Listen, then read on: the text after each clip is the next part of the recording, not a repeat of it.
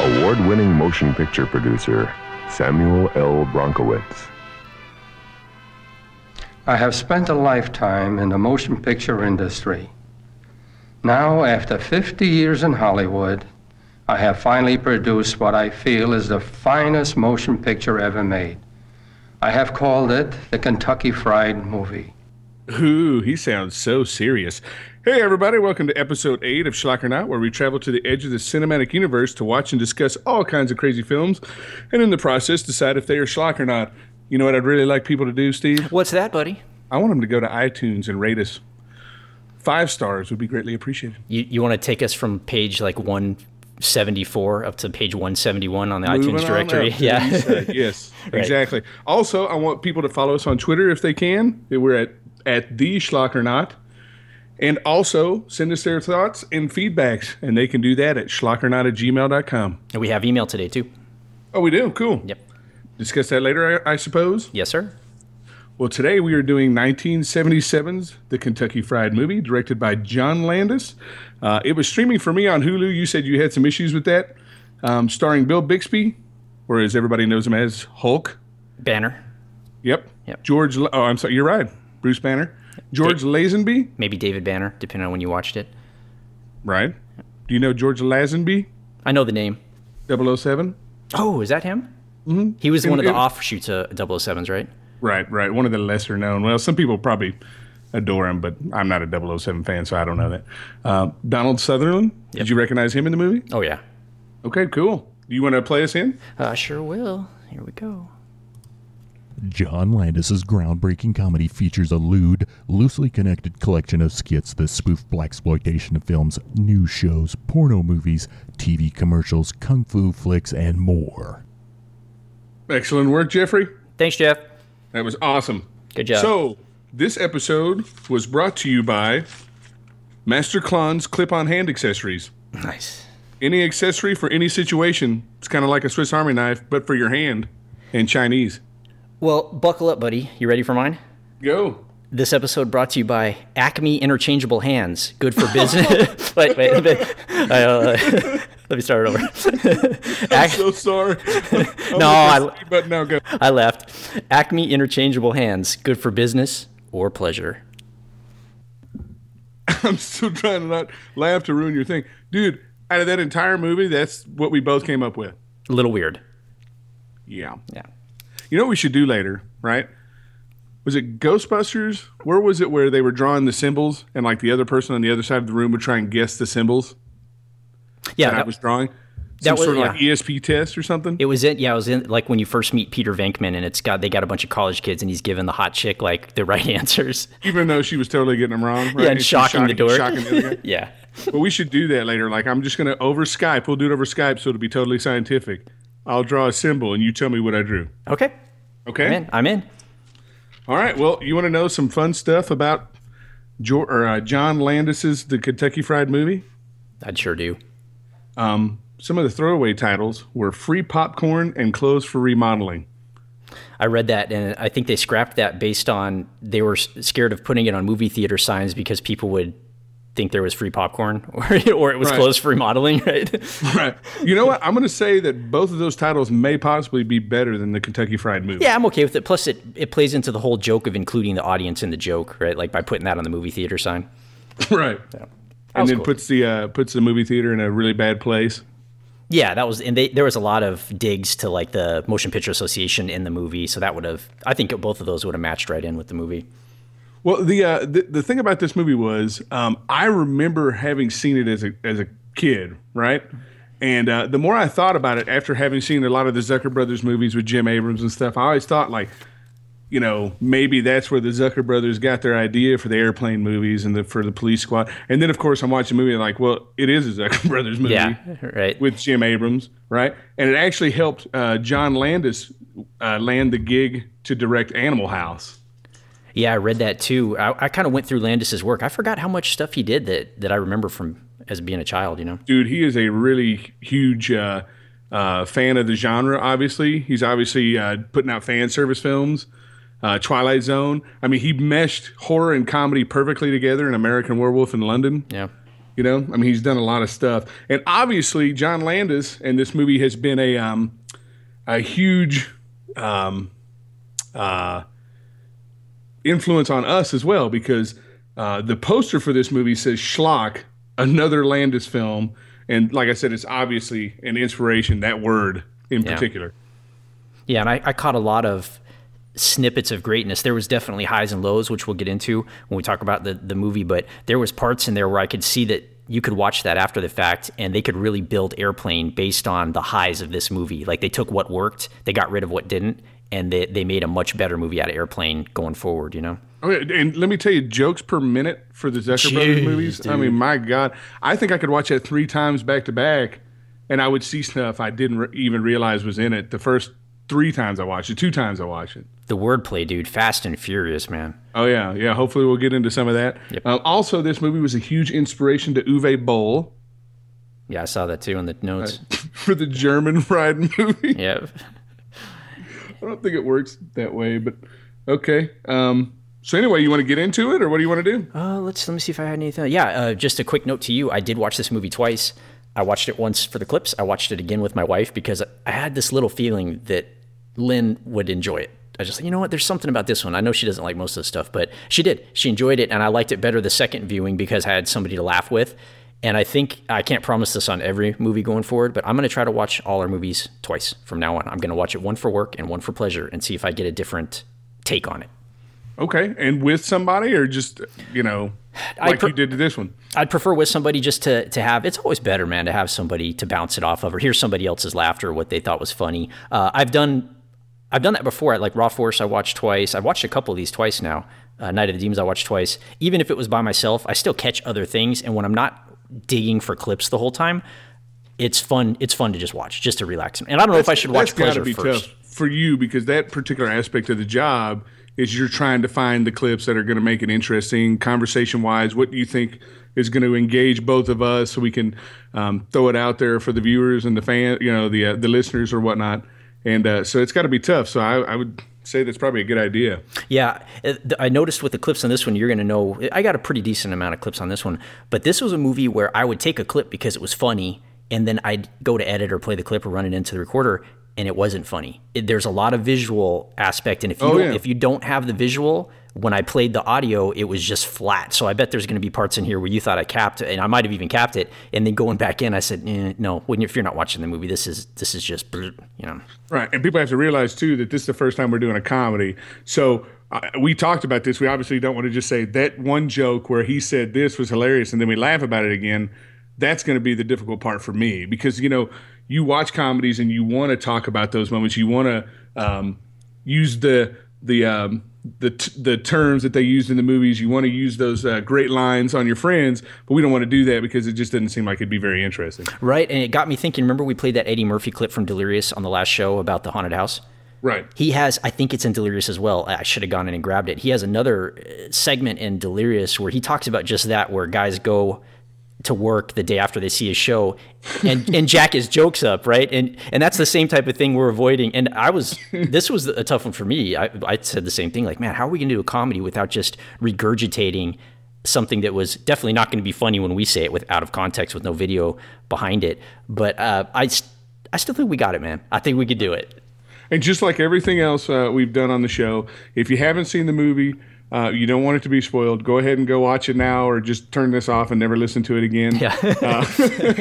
But I'm going to go ahead and get into it. The intro to this movie gives quite a warning about your popcorn being pissed in, right? Well, I got a clip before that. I got the credit song. Okay, go. Did you catch the mess up in the credit song? No. I capped it. I caught it. All right, here we go. Say, have you seen the karaoke? It's not a foxtrot or a polka. It has a little bit of blue rhythm that sighs. It has a meter that is tricky. A bit of wiki. Did you hear it? Yeah, I wonder if that was on purpose or... Gotta be, dude. It matches perfect with the rest of the movie. Like she just kind of fades off and the piano's playing by itself, like the drummer just stops completely, like the song's over. Is that what you were talking about? No, she has a little hitch in there where she starts it and then she started it off cue. Hold on, I'm gonna hit you just that part. Let me get to just that part. It has a It has a meter that is tricky. You see that? Starts over again. Like what? She came in a little early on it and just redid it, and I'm sure that was meant to be there, and that set the tone for the movie for me. I was like, wait a minute, all right, that was funny, so I just grabbed. Plus, I like the song. I think the song is kind of fun, and it gets you in a mood for like something wacky. And how do you make a theme song for a movie about so many different things? You can't have Western music, can't have horror music, can't have suspenseful music, can't have It's just kind of a broad song. It's a skit show. The skit show, right. For a skit show. And like I said at the beginning when it talks about the popcorn being pissed in, I don't think the joke really holds up or whatever. But I think it's cool because it's totally absurd to kind of let you know what you're going to be in for. You're part of the target too. Right. And you're not safe as well. I did get the popcorn.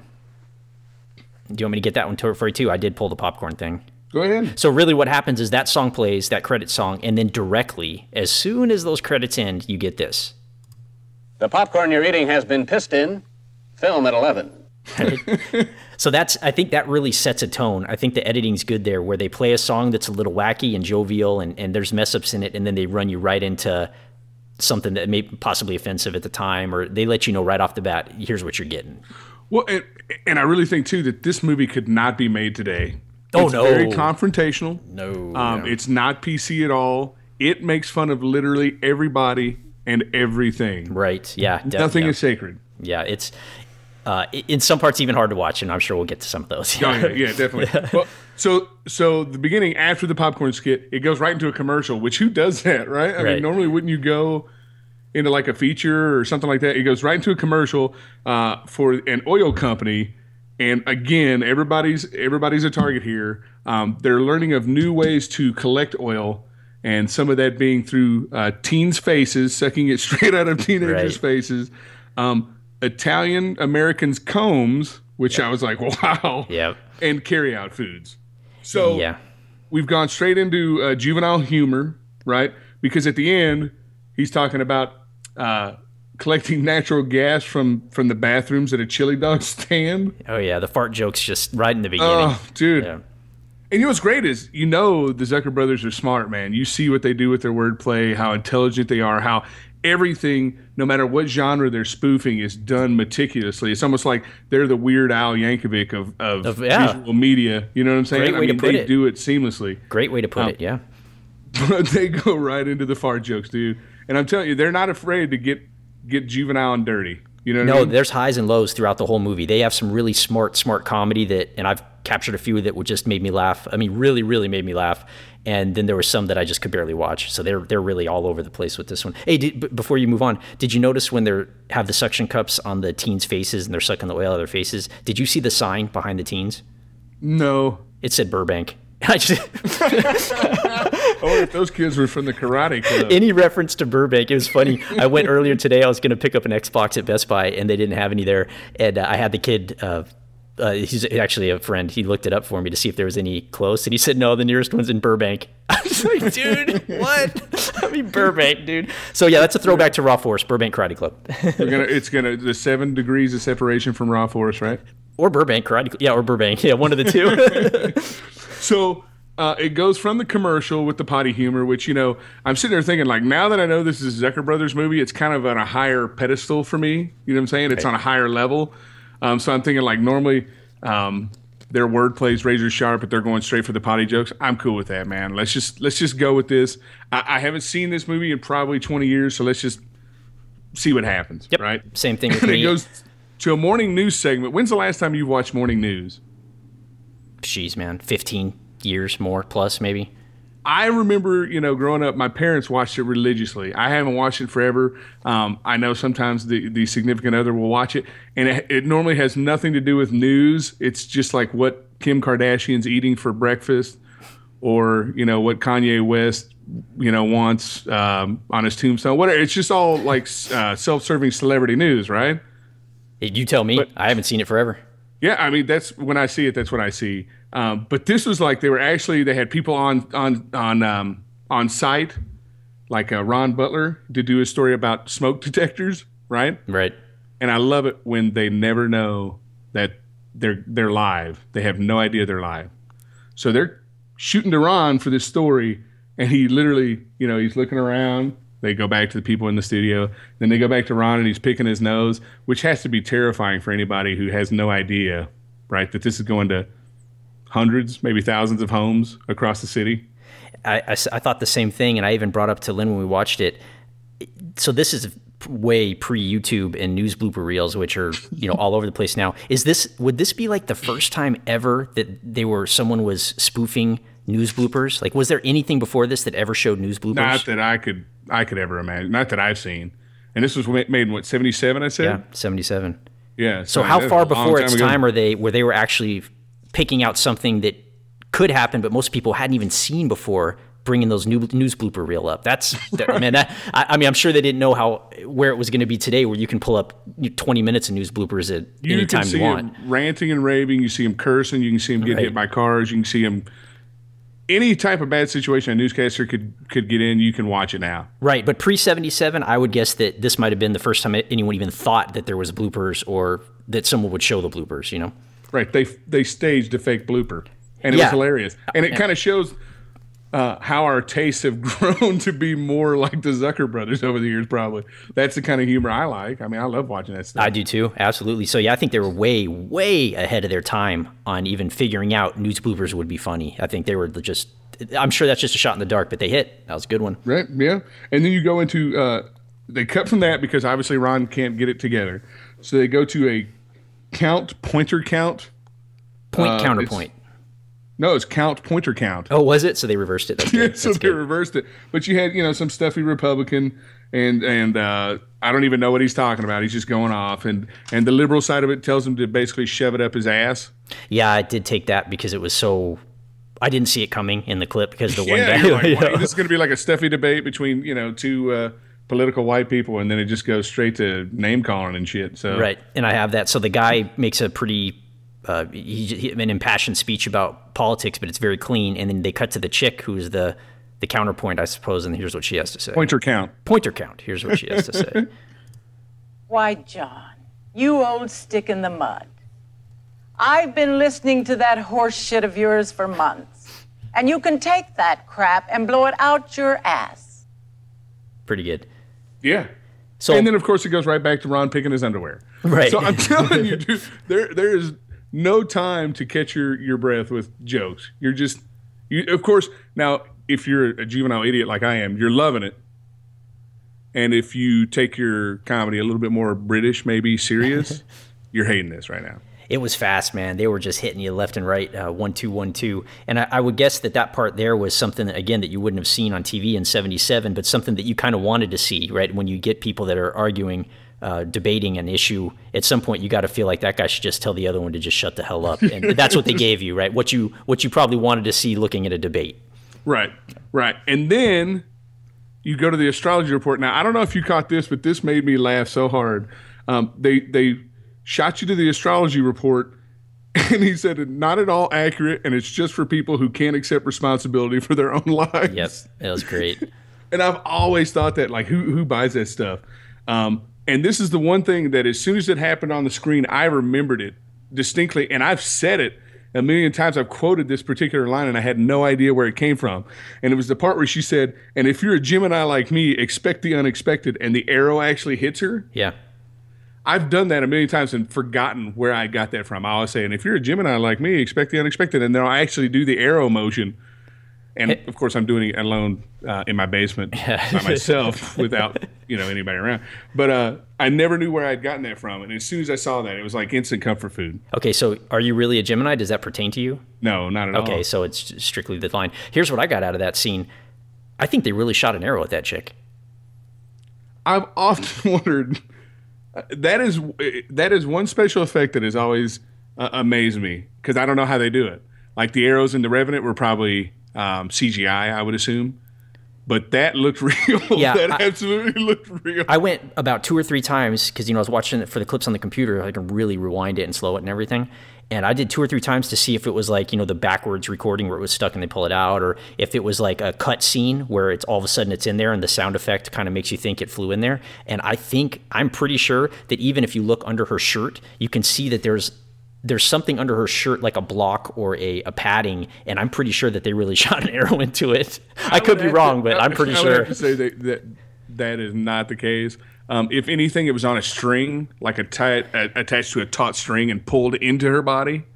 But it wouldn't be shot. They wouldn't have like a marksman in there. I don't know anybody who would take that shot. I scrutinized it, dude. I'm telling you, I can't tell. Hey, it's good to their plus that I can't tell though, right? Some just throwaway special effect that just has us talking about it 30-something years later, right? Yeah. I mean, dude, just throwaway. We can pick apart special effects on today's movies that aren't that good, easily. Right. Yeah. All day. Yep. Well, then they cut from that to a live animal segment, which, I mean, I've seen these go wrong on YouTube. Yep. And when they bring out the Aussie gerbil, which is an enormous bear, but they call it the Aussie gerbil, it's not going to... It wasn't a bear. I'm sorry. It was a gorilla. The Aussie gerbil was a gorilla. And fun fact, do you know who was in that gorilla outfit? No, who? That was Rick Baker. Who's that? Rick Baker did the special effect. He's a special effects god. He did the special effects for American Werewolf in London. Oh. Just about anything worth of shit that's ever been done, he's done it. But that was his suit, his gorilla suit, and it was his prototype for a King Kong movie. Okay, so when that part hit, my wife said, that is one of the best looking fake gorillas I've ever seen in my life, including up till now. Like CGI, yeah. I'm not a big CGI, I think neither of us are CGI guys. But that suit for 77, that was a legitimately cool monkey suit. That's Rick Baker for you, man. I mean, he's awesome. Amazing. Awesome. And did you notice the chick before she gets to they talked about the monkey, she just totally chucks the gerbil over her shoulder. Now, wait a second. I have that in my notes. So they had an Aussie gerbil and the gorilla there. Yes. Okay. Well, maybe that's where I got it wrong. Yeah, I thought that was part of the funny of it. But they start with a little, they start with a little teeny gerbil that it's in the palm of her hand, and then the guy's checking it out, and it's cool because, and I kind of remember that from like if you're old enough, on Carson or they'd always have an animal segment. It would pee on his desk, or it was always some wacky stuff going on. The snake would wrap around his neck or whatever. Right. That was part of the fun. And she's talking about this little gerbil, and the dude's totally into it. And she's like, and we got another animal backstage, and then if you look. And it's a little, I wouldn't say a throwaway joke, but it's not front and center on screen. She just chucks the gerbil over her shoulder, which that was pretty cool. See, I'm gonna have to watch it again. I didn't even realize. Yeah, that was a pretty cool part. Oh my god, that's awesome. Yeah, and then of course the gorilla just attacks everybody. Yeah. And what's nice is that keeps going throughout a little bit more of the movie. Right? They'll break away and they'll be doing something completely different. And the gorilla comes busting through the set. And that got a little long for me. I thought that was a little reviews, but Lynn loved it. She laughed every time the gorilla came out. So, some people, I'm sure, that was for them. For me, I thought that they were playing. I loved again, man, that monkey suit. I prefer that monkey suit to most of what I'm seeing today. That was awesome. Like what you see in like the Tim Burton Planet of the Apes or whatever. Oh yeah, I'm even talking about practical monkey suits today. Yeah, erase CGI completely. I don't know that I've seen a practical monkey suit look that good. It was awesome. I loved it. Dude, did a great job. Plus, you got to imagine.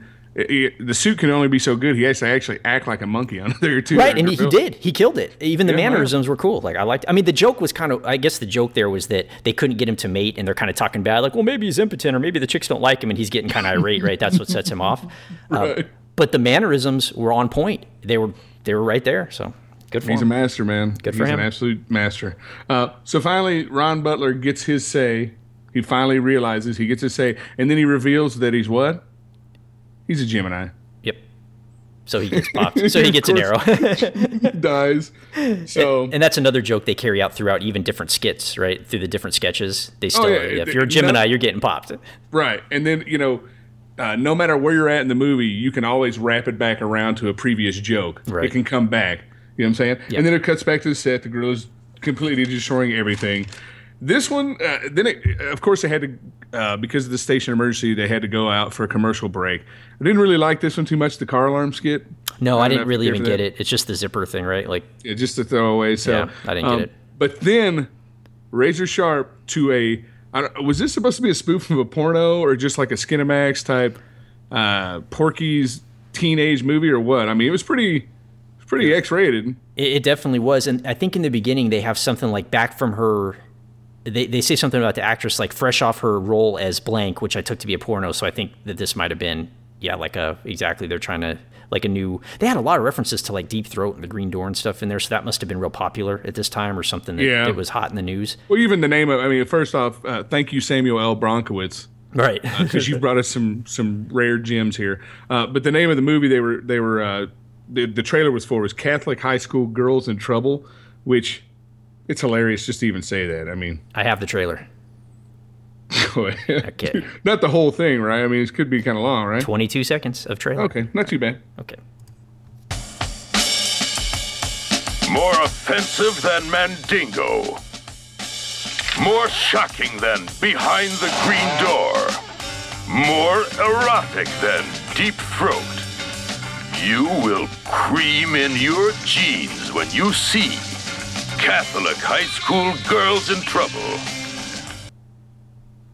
And during that, they had like a really offensive, like a girl dressed up like a 11-year-old girl with like a big black dude in bed. Lots of nudity. Like they really went for shock factor during that trailer. You always think like, right, like people used to be so prim and proper back, when we were children. And you hear like shit like this where he's talking about you'll really cream your jeans. I mean, that's 30-something years ago, man. They were still talking like that. They were still watching porno. I mean, so it's not like things have gotten any more deviant, I don't think.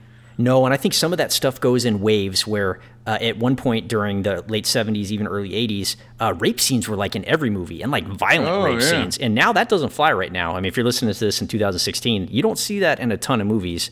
But back then that wasn't, Deep Impact or the Clint Eastwood movies, all the big mainstream movies had just some brutal Sharky's Machine. Does that one have the bad one? There's a couple that have really bad ones, but so I guess anything starring Charles Bronson. Charles Bronson's gonna have something. Yeah, Death exactly. Death Witch. Why do I keep saying it like it's a sandwich? Death Witch. Oh, I took it as like a Death Wish. I took it as like the witch from Demon Night, Night of the Demons. I'm trying to say Death Wish for God's sakes, and it's coming out like a. Yeah, well, whatever. Yeah, but one thing you didn't play from that entire trailer. They're being silly. There's copious amounts of boobs flopping around everywhere. People having sex. The funniest thing of the whole thing was "Show me your nuts." Okay, so I did take that recording, and it's not going to be funny. It is totally not funny, so I scrapped it. It was dumb when I played it, but yeah, when she tells the guy, and she says it's sensual, right? It's like a dude, like super a straight sexy, right? Porn guy with like the cool mustache and feathered back hair, and she's like, "Show me your nuts," and he just starts making silly faces. Yeah. So it's the difference between your, like Y-O-U-R, and show me your Y-O-U''RE, you are nuts. Right. It was a cool little joke, and even Lynn thought that one was funny, because right away when all the nakedness on screen, she's giving me that look of, she almost like she's my mom, like, cover your eyes, you shouldn't be looking at that, but even that made her laugh. She liked it. Right. Now, you notice, too, though, that there was something else in this trailer that would never, ever fly. First off, the brutality. There was a pie to a butt. Right? Flat butt, by the way. Do you remember when they butt. talked about savages? Yes. And they cut to like the... Dude, that was super racist, man. I'm telling you. They cut to basically like a National Geographic stock footage of some tribal... Yeah, it was pretty bad. Yeah, I mean, dude, that would not fly anymore. And you know what? The Zucker brothers probably wouldn't have included anymore either. Or it would have been cut. Maybe they put it in and they couldn't play it, or who knows what, right. And that type of deal. I don't know. Does that show that maybe we're just too sensitive? I mean, I don't know. Absolutely, dude. Look around. Everybody's worried about everything. It sucks. People are looking for a reason to be offended, right? Yeah, because there's social media, and you have a soapbox that you can stand on and try to get all your friends rah rah rah behind you. Where before it would just be you talking to your buddy on the couch, and you'd be like, "Oh, dude, shut up. Who cares?" I didn't like that part. Okay, we'll just watch the rest of it. Okay, right. And then 10 minutes after the movie's over, you've forgotten about it and you've moved on with your life. Yep. You didn't have to post it on Facebook and, along with pictures of the food you ate for lunch or whatever. Right, and your shoes and all the other crap. So this was the first part. Now, I've seen this movie too, but when I was way young and I didn't remember anything about it other than a few snippets. And this is the first time that I remembered. It was when the shower scene when he's grabbing the girl's breasticles, and it's making like a rubber balloon sound. Dude, I took that sound. I had to take that sound. It was great. Hold on. And I'm keeping this for later, dude. Hold on.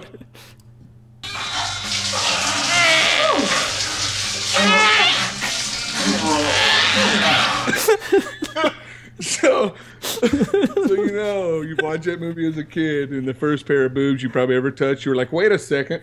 Yeah, it doesn't sound what? What? It doesn't sound like my dad getting off the pool raft. I don't understand what's going on here.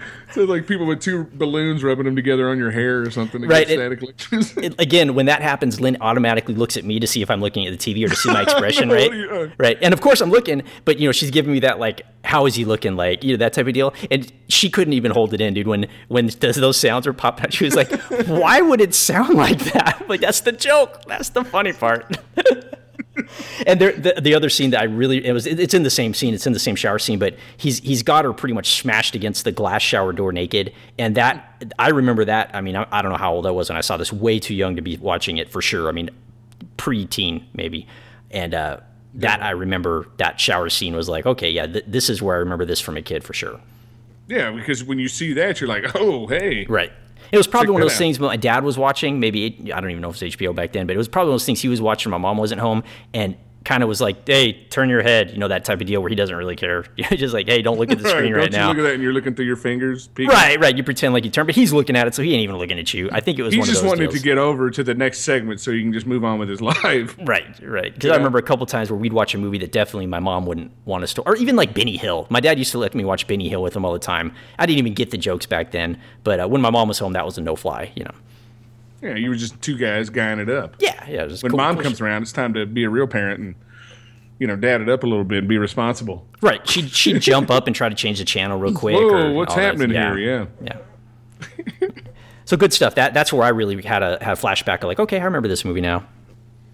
Well, do you remember, so the feel around scene, right? So just so everybody knows, the guy's buying a movie ticket, he goes into the movie theater. Everybody's warning him like incessantly, this movie's shown in feel around. Are you sure you want to do this? Right. So basically throughout the whole movie, everything that happens on screen, like if somebody's perfume smells good, they spray it in his face. Right. If he gets burnt by a cigarette, what would they call that guy? What would you call that guy? Usher? The usher, I guess, yeah. Would burn him with the cigarette. Anyway, you know, you watch it as a kid and you're just thinking, or even now, if you're not really thinking about it too much, it's just a silly little skit. But I thought it was maybe their message to movie theaters about their cash grabs, man. Maybe.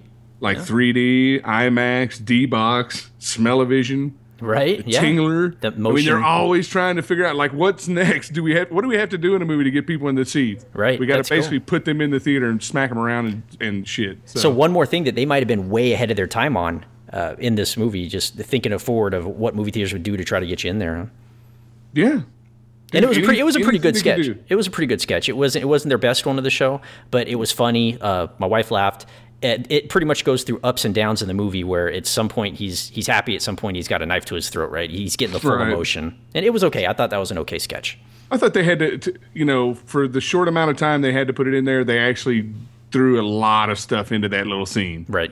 You know what I'm saying?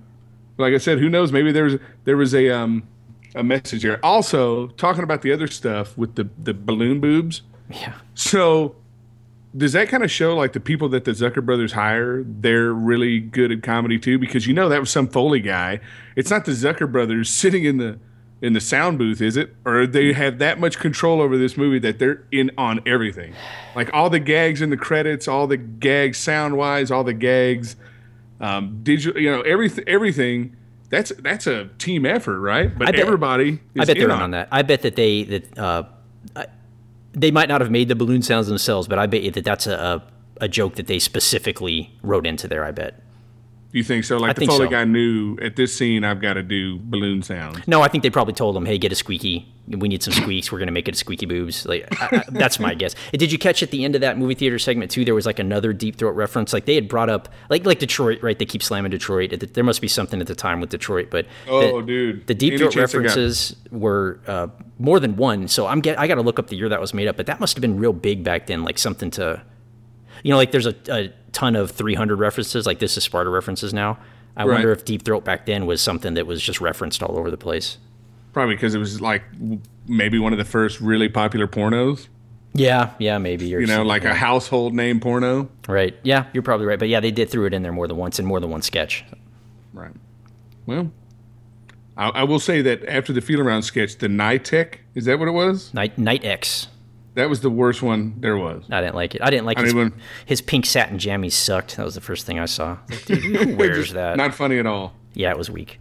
But I think they really came alive with the High Adventure boom mic gag. That was Lynn's absolute favorite of the show. I asked her what was your favorite sketch of the show. It wasn't my favorite, but it was definitely up there. And yeah, she loved it. She said that was the funniest thing. She was laughing uncontrollably during that part when it was slamming into his nose and stuff. She loved it. Even today, if I'm watching a serious movie, like I think Aaron pointed out to us, he saw a Boom Shot and Microwave Massacre, right? Yep.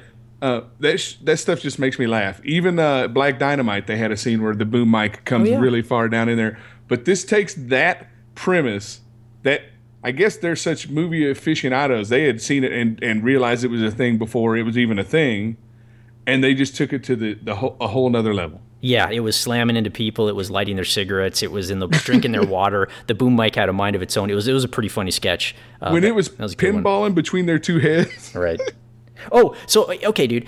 It was pinballing between their heads, and it was moving away from them, so they were moving closer to get to the mic, and then they have an accidental kiss, right? Like, they get so close, the mic moves, and they kiss each other, and then the dude leans back and sprays Benanco Blast into his mouth. Like, do they still make that? I remember that being big when I was a kid. I've seen it, like some little gas stations and stuff, little breath sprays. Have you ever known or seen anyone use it in the last 20 years? I probably have done it a couple times, like bought some on a... Like, I think now the thing that replaces the Banaka spray is those little drops. Have you seen those? Yeah. Like really, really strong breath drops.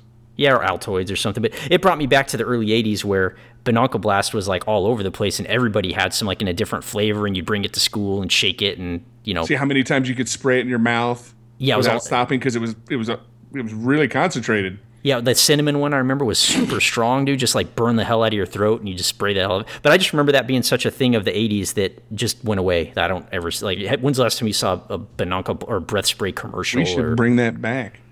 No, I'm cool with it being gone. No, who made the gag where they would spray it in their mouth and of course the bottle would be backwards so they're spraying it the wrong way? Dumb and Dumber, Jim Carrey. Oh, that's right, yeah. Dumb and Dumber. But yeah, it was just a weird throwback for me. Like, oh yeah, that was a big deal at one point and it no longer is. Yeah, not at all. Yeah. Not at all. Then we have another right over to the headache clinic with none other than Bill Bixby with a beard. Right. I'm sure he was happy to grow the beard out, obviously. Super cool guy.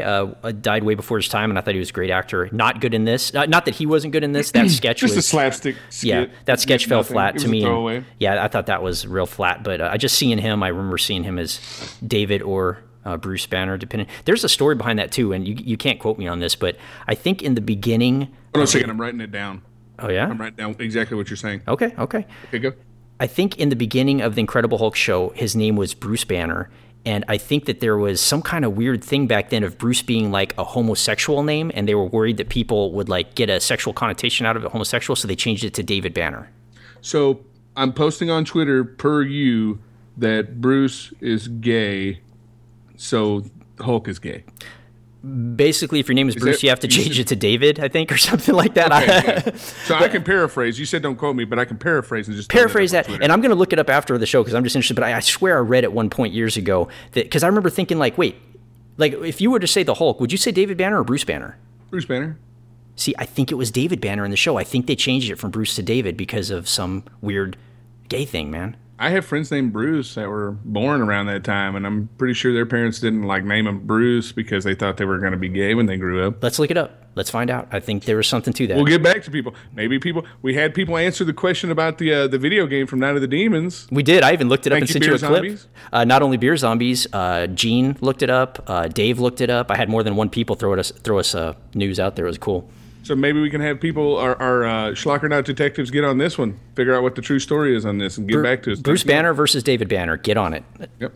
I did put in my notes for that particular skit that it was a waste of star power. Yes. But then when I saw the stars and how they were used later on in the movie, I realized I think that's the joke. Yeah, but like put somebody big in something really small type deal. Yeah. Kind of like South Park does. They'll get real celebrities to do their show, like who's the late night host? Jay Leno. Yep. He was on their show on South Park. He had one line, and I think he was a cat that meowed. Oh, that's cool. Yeah. So they'll take like big celebrities and give them nothing to do with their celebrity, their stardom. Yep. You know what I mean? So now this next one really had me laughing, and I'm pretty sure you probably got this one. The embarrassing odor skit, or the commercial, which I don't think we have enough of anymore, where your friends would come over to visit and they would talk about the stinky odor in your house and call you out on it. Yeah, there'd be like a dude in a recliner with his shoes off and like some fake vapors coming off his feet, right? You see the fish bone in the trash can, or you see the dogs walking around with muddy paws on the carpet. And the neighbors would come over, they'd always make those disgusted looks on their face, like, what? Oh, my goodness. Yeah. What happened? So you'd have to do the odor eaters or, whatever carpet powder they would have or whatever. But this lady goes right to the point. She doesn't even waste it. So, like, one lady comes in, like, you have fish for dinner? Or Harvey's still smoking cigars? And then the old lady just cuts right to the point. I did, and I didn't clip it, man. I'm sorry, buddy. That's okay. She basically comes in and says, Christ, did a cow shit in here? Right. And the cool part, too, with that one is all the ladies are like these old, crotchety-looking Mother Superior ladies, and the housewife is like, her expressions are pretty good. They do some good physical comedy there where she's like really embarrassed and they're just chopping her down left and right, and that she's kind of sinking into herself each time. It was pretty cool. Right, just getting worse and worse. Yeah. And then the stuffy old lady comes in and to the extreme just asks if somebody's shit in here. Yeah, you're right. And then it goes straight from that to a black couple getting ready for some sexy time. Yes, the Big Jim Slade sketch, right? Yeah. And I did remember this as a child. This was the second sketch I remembered from my youth. So you do remember this one? Yes, this one I remembered. I immediately thought of, I didn't know if anybody would ever make a sexual instructional album, per se, but I remember in my dad's book collection, there were books with sexy instructional stuff in it. Oh, neat. I've never seen so that. So maybe, no, you don't need to see that. Yeah. So maybe this was an even hipper group of people because they didn't have to read it. They could just listen to it and do it while they're listening to it. Right. They had it on album. And this one, it's not just like an instructional. It's like literally telling him everything to do to this woman. Yeah, I did take a small clip of it. It's from like halfway into the sketch. I thought it was funny. I'm going to play it for you. Yes. Yeah. As long as it has my favorite line in it. Okay. We'll see. I bet it does. Here we go. Male may fondle her back and arms. The female, if she is so inclined, may latch on to his honker. Is that it?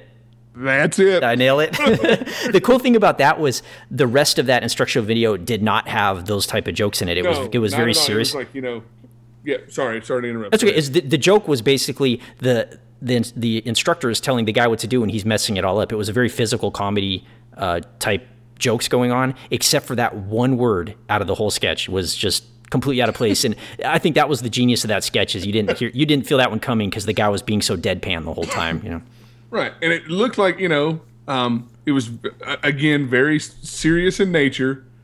And this poor guy is trying his best to please his woman. And then it just out of nowhere, just latch onto his honker. Yep. And then, of course, he has some problems, some male problems. And that's when reoccurring character Big Jim Slade comes to. Yeah. And Lynn asked me, is he Mexican or black? I almost choked her.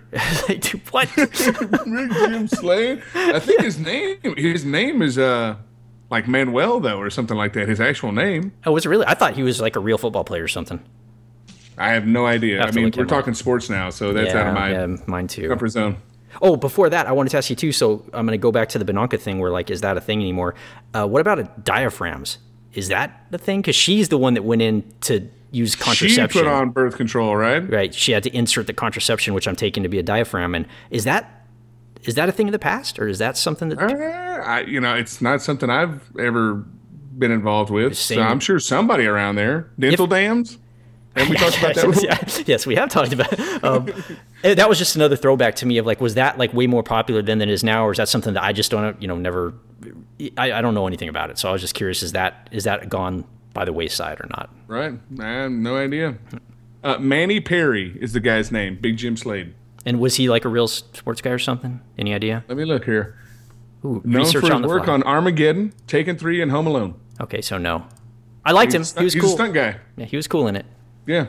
So, recurring theme, too. I mean, he saves the day quite a few times. Right. So the end of the sketch is basically the dude can't please the woman as necessary. They bring in Big Jim Slade, a big, hulking, virile man, right? Breaks through the wall, if I remember, like the Kool-Aid Man. Right, the Kool-Aid Man, right through the door. And then almost smashes her head and feet into the door frame on his way out. I caught that on the second watch where she kind of cringes because he flips around and starts trucking out that door. He's about to blast her into the door frame. It was pretty good. One of the things, too, they're hitting like several different notes when they're doing this. So far they've hit a little blaxploitation. They've hit slapstick. They've even hit gay humor because two guys kissed. Yep. The deep throat joke at the end of the feel around vision was porno stuff. I mean, dude, it is all over the map here. Yeah, interracial with the Mandingo reference. Yeah. They've had, and then they carry on with Jewish, they hit everything for sure. Later with Cleopatra Schwartz. Right. Yep. Right. So after all of this, I don't know how far this is into the movie, but you get your feature attraction, which is A Fistful of Yen, which is obviously a play on words for A Fistful of Dollars. But it's weird because this one's almost set up like a British spy thriller, right? This is an exact remake of a Bruce Lee movie. This is a spoof of a Bruce Lee movie, correct? Okay, which one? Do you know? Oh, dang it, I was going to do it on my trivia. Yes, it's an exact remake of Enter the Dragon. Sorry. Yeah, that's all right. It's almost scene for scene. Everything in that thing, like you really should watch Enter the Dragon because it's a great movie also. But he's spoofing Bruce Lee, and the mannerisms that he's doing is not just for this movie. He's doing the mannerisms Bruce Lee did in that movie, and that's what makes it funny. I actually wrote that down in my notes. Like it's definitely he's doing a dead-on Bruce Lee. I didn't know that Bruce Lee's lisp was that pronounced. Yeah, and you know what? I took some samples for you. How about that? Okay, go. So before they really get to that, they're doing they're talking about the mission. And they're doing a slideshow, which kind of brought me back to that click, click, and then you get and then you do to a new slide, which that sucked back in the day because that was mostly for home videos and they always sucked. But now we just have PowerPoint, which is basically a slideshow. So even though we got rid of slideshows, we still have to put up with crappy PowerPoint. That's what I took out of that. Death by PowerPoint. Yeah. Right. So yeah, I liked worse. I think. Yeah, I liked the old sound of the and the circular slide moving, and they had what I thought was a pretty funny joke, and I capped it because it made me laugh. This is during the slideshow presentation. This is Butkus, Clan's bodyguard. He is tough and ruthless. This is Kwong, Clan's chauffeur. He's rough and toothless. Because one dude's buff and the other guy's right. That made me laugh, man. That was a funny one, dude. I didn't even catch that when I was watching it. So yeah, that was a good one. I'm not even watching. I'm catching new stuff. Did you see too when they're going through they're telling Mr. Louis he's got to infiltrate Klon's army, and it's going through there and it's showing like weird stock footage of elephants, giraffes, and then like oversized like mutant lizards. Oh yeah, like dinosaurs and stuff. Yeah, it was good. So I'll give you what they were? They weren't oversized mutant lizards. They were just dinosaurs. I thought I saw dinosaurs in there. I'm pretty sure it was an oversized mutant lizard. I'll give you the one on that. I'll give you a plus on that. So he does, and that guy really nails a Bruce Lee. And I took a little clip because there's an exact mirror of that scene in the Bruce Lee movie. So here I'm going to play the one and then I'm going to play the other. Okay. So this is from Kentucky Fried Movie.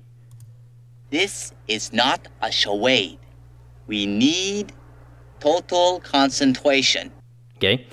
So Bruce Lee did have that, not to that extent. And what I capped from him isn't exactly that line, but I just took a cap so you could kind of catch the thing. Here it is. What was that?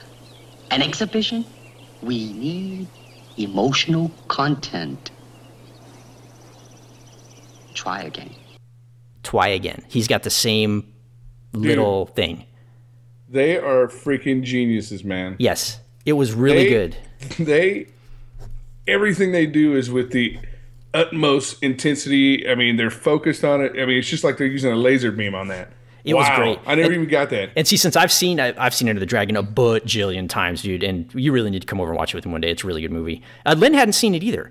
So I was kind of surprised there, which made me want to watch it even more. But I think now that you've seen that, watching Enter the Dragon, you'll even have more fun with Enter the Dragon. We can do that like a Faces of Death or like something, just like a double feature. Jesus, again with that. Huh? Listen, when you tell me you refuse to watch something just based upon what you've heard of that, so I'm never going to stop. No, I've seen Faces of Death. I would be more than happy to watch that movie with you. Okay, yeah, I've seen Faces of Death, by the way. That's why I don't want to watch it. Okay, anyway, go ahead. Okay, but yeah, so I mean, dude, they're like surgeons, man. They just take these genres and they can just cut them right apart and put them back together, and they know how it works. So, well, what's amazing to me is you not even seeing Enter the Dragon still appreciated the sketch, because for me it was like, oh, I remember that part. Oh, like all that stuff I remembered, and it was even. I bet you even. I appreciate I've seen kung fu movies, so I mean, I can appreciate. I mean, basically any action movie has those same types of build-ups, and I've seen tons of kung fu stuff on the USA channel back in the day. Yeah. So I mean, dude, and this one, is when it really starts to feel to me like, okay, why didn't I realize this was a Zucker Brothers movie before? Right. Because I mean, like when they show he's walking through the training camp and there's like guys doing real martial arts, right? They're breaking boards, and then you got two guys playing basketball. You're like, well, they would probably do that at a martial arts training camp. They just can't train karate all day. They got to have some downtime. And then it shows them like playing patty cake. And you're like, okay, what? Well, that's a direct. I think they just took that and put that straight in Airplane. You remember when the guy is like helping the people in the Peace Corps, whatever he's doing, and he's showing them how to weave baskets, and then they just cut the basketball. And then it shows them playing basketball. Right, cut to bat. So I think they took some of the funnier jokes and. You know, I want to bring up a couple of the parts in that because I mean it's a pretty long sketch and we can't do it word for word. But a couple of the parts that really had me laughing was when he first sees the chick that he's there to rescue and he's doing that wink, like the real obvious wink. Well, first off, I didn't even realize that was part of the mission was to rescue her. Like yeah, that's part of the. It was part of the slideshow. It showed her first. She was the first slide. Didn't even catch on to that. But he's really making it awkward and obvious. Yeah, and dude, I don't know why it reminded me of this, but dude, this is a part of, and I'm gonna have to find this part of this movie. You've seen the Three Amigos, I'm assuming, right? Oh yeah. Do you remember when they're trying to get the one dude's? Look, I sound like an idiot. Like, do you remember that time when blah, blah? I'm just going to tell you the scene. But it brought me back to the scene, and I love it. It's one of my favorite scenes of any movie. They're trying to get the dude's attention. He's like they're all standing on the wall, and he's under it. And they're like, up here, look at me. Like these bird sounds and shit. Dude, I laughed so hard in that part. And this kind of was a little throwback to that for me of like, oh, dude, I like when people are like, can't get the obvious right in front of them is always funny to me. Well, I think she was catching it, but even better for me from that particular skit was when Klon cuts the guy's head off, and then he tells the guards to take him to go be tortured. Now take him to be tortured. Yeah, it was awesome, dude. They dragged off the decapitated body. But then the American spy, he tells him to send him to Detroit. Yeah, and I wrote that down on my notes. Like, what's up with the Detroit hunting, dude? Like, they were just killing it with Detroit references left and right. That's got to be like the third or fourth time that they made a really disparaging reference toward Detroit. So I'm wondering. My 1977 history. That's exactly what I was saying. What in 77? I had to be something, I'm guessing, car industry related. But what in 77 was so bad about Detroit is a question on my mind. You know. Right. Well, dude, and then I also noticed that the guy who played Mr. Lou, Evan C. Kim.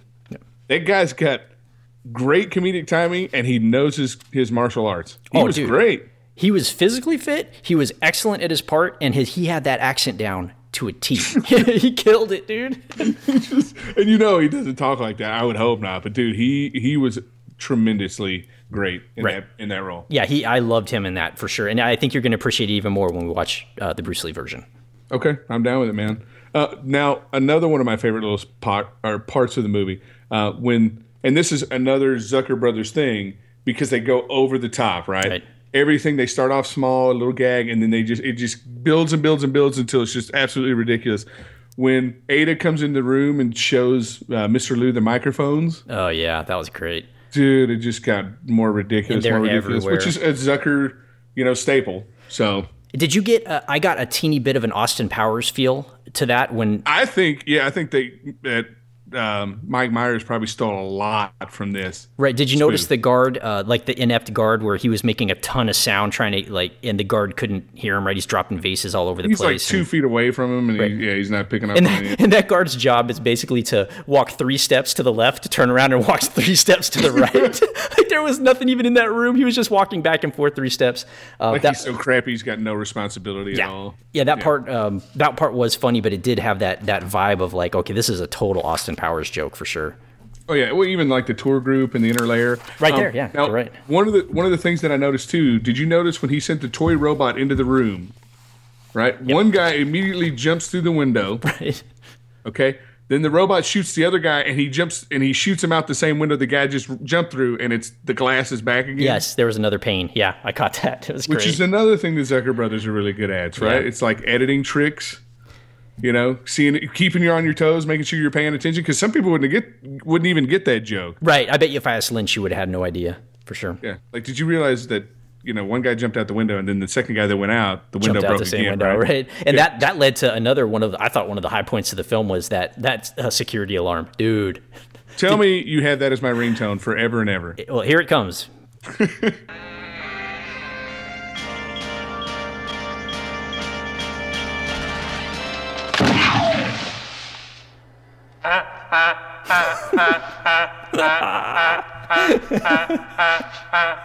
and on and on and on. It's great because you're like, that's the worst alarm ever. And then it shows the guy standing over the corner with a megaphone. Yeah. It's just so stupid. Which is, again, it's so stupid, but it's so funny, man. I think it just brings out your inner child. You just want to laugh at something so ridiculous. That one was awesome, man. Like, I laughed. And Lynn right away was like, what's wrong with that alarm? It sounds like a goose honking or something. and I had seen it previously, so I knew it was coming. Then when he went out into the hallway and there's that guy just blasting it in his face, she was laughing. That was a pretty good part. You know? Well, then when it goes back to Klon, right, and he's changing his toothbrush to his curling iron or whatever on his hand. Because just so everybody knows, Klon, his right hand's missing, so he can interchange it with pretty much any type of utensil he needs it for. And that's just like Enter the Dragon, same thing.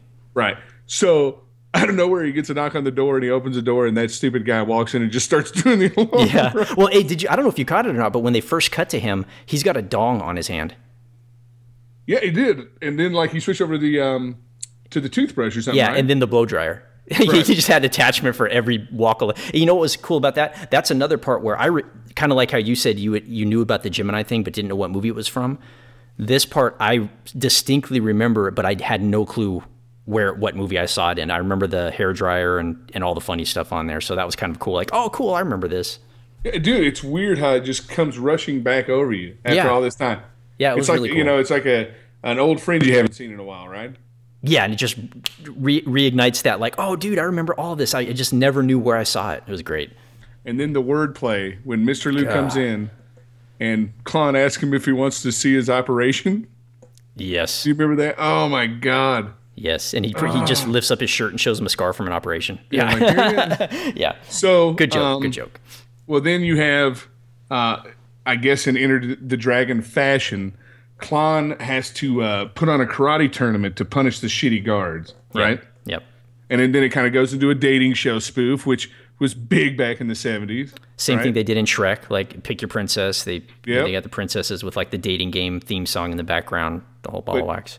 You caught the jokes with the names, right? I wrote them down. I thought about using it as a trivia question. Do you want them? Enormous Wang. Nope. Or no. Huge Wang. Nope. Okay, just give them to me. Okay. I know the last one is Enormous Genitals. Right. They start with Hung Well, which is funny. And Lynn totally didn't get that joke either. She's like, nothing. Yeah, I was gauging it. I was kind of peeking to see if she would smile. Nothing. She didn't get that. And then Long Wang, and then she was like, she gave this snort, like, yeah. And then, the third one was Enormous Genitals. So they pretty much, they give you the hints, and then they're like, hey, in case you missed those first two, this is what the joke is, dummy, right? Enormous genitals. They like hit you over the head with it. Right, yeah. Just like, Jesus, how did you not catch those? Right. But then, like, this is when I noticed they also took the chopsaki, the sound effects and the voices were extremely exaggerated. Like, whoa! It was almost like Liu Kang. Yeah. Doing the flying kick every time anybody did anything. And when they snapped the neck, it was the celery breaking again, right? The big God, crap. It was so loud. So loud. It was good. I liked it. So while this is going on, though, that's when we get a return of Big Jim Slade. To come and free all the prisoners. And I love, why does Big Jim Slade have this like Russian background music? Dun dun dun dun dun. Right? I should have grabbed that. Yeah, that's good. He always comes in with that music and he saves everybody. Again, Klon and Mr. Liu had to fight, and then Klon uses Judy's flamethrower trick. Do you remember that? Right. Yeah. Same thing, man. Yeah, we're getting 2 flamethrowers, in a row. Yep. It's amazing. Lucky us.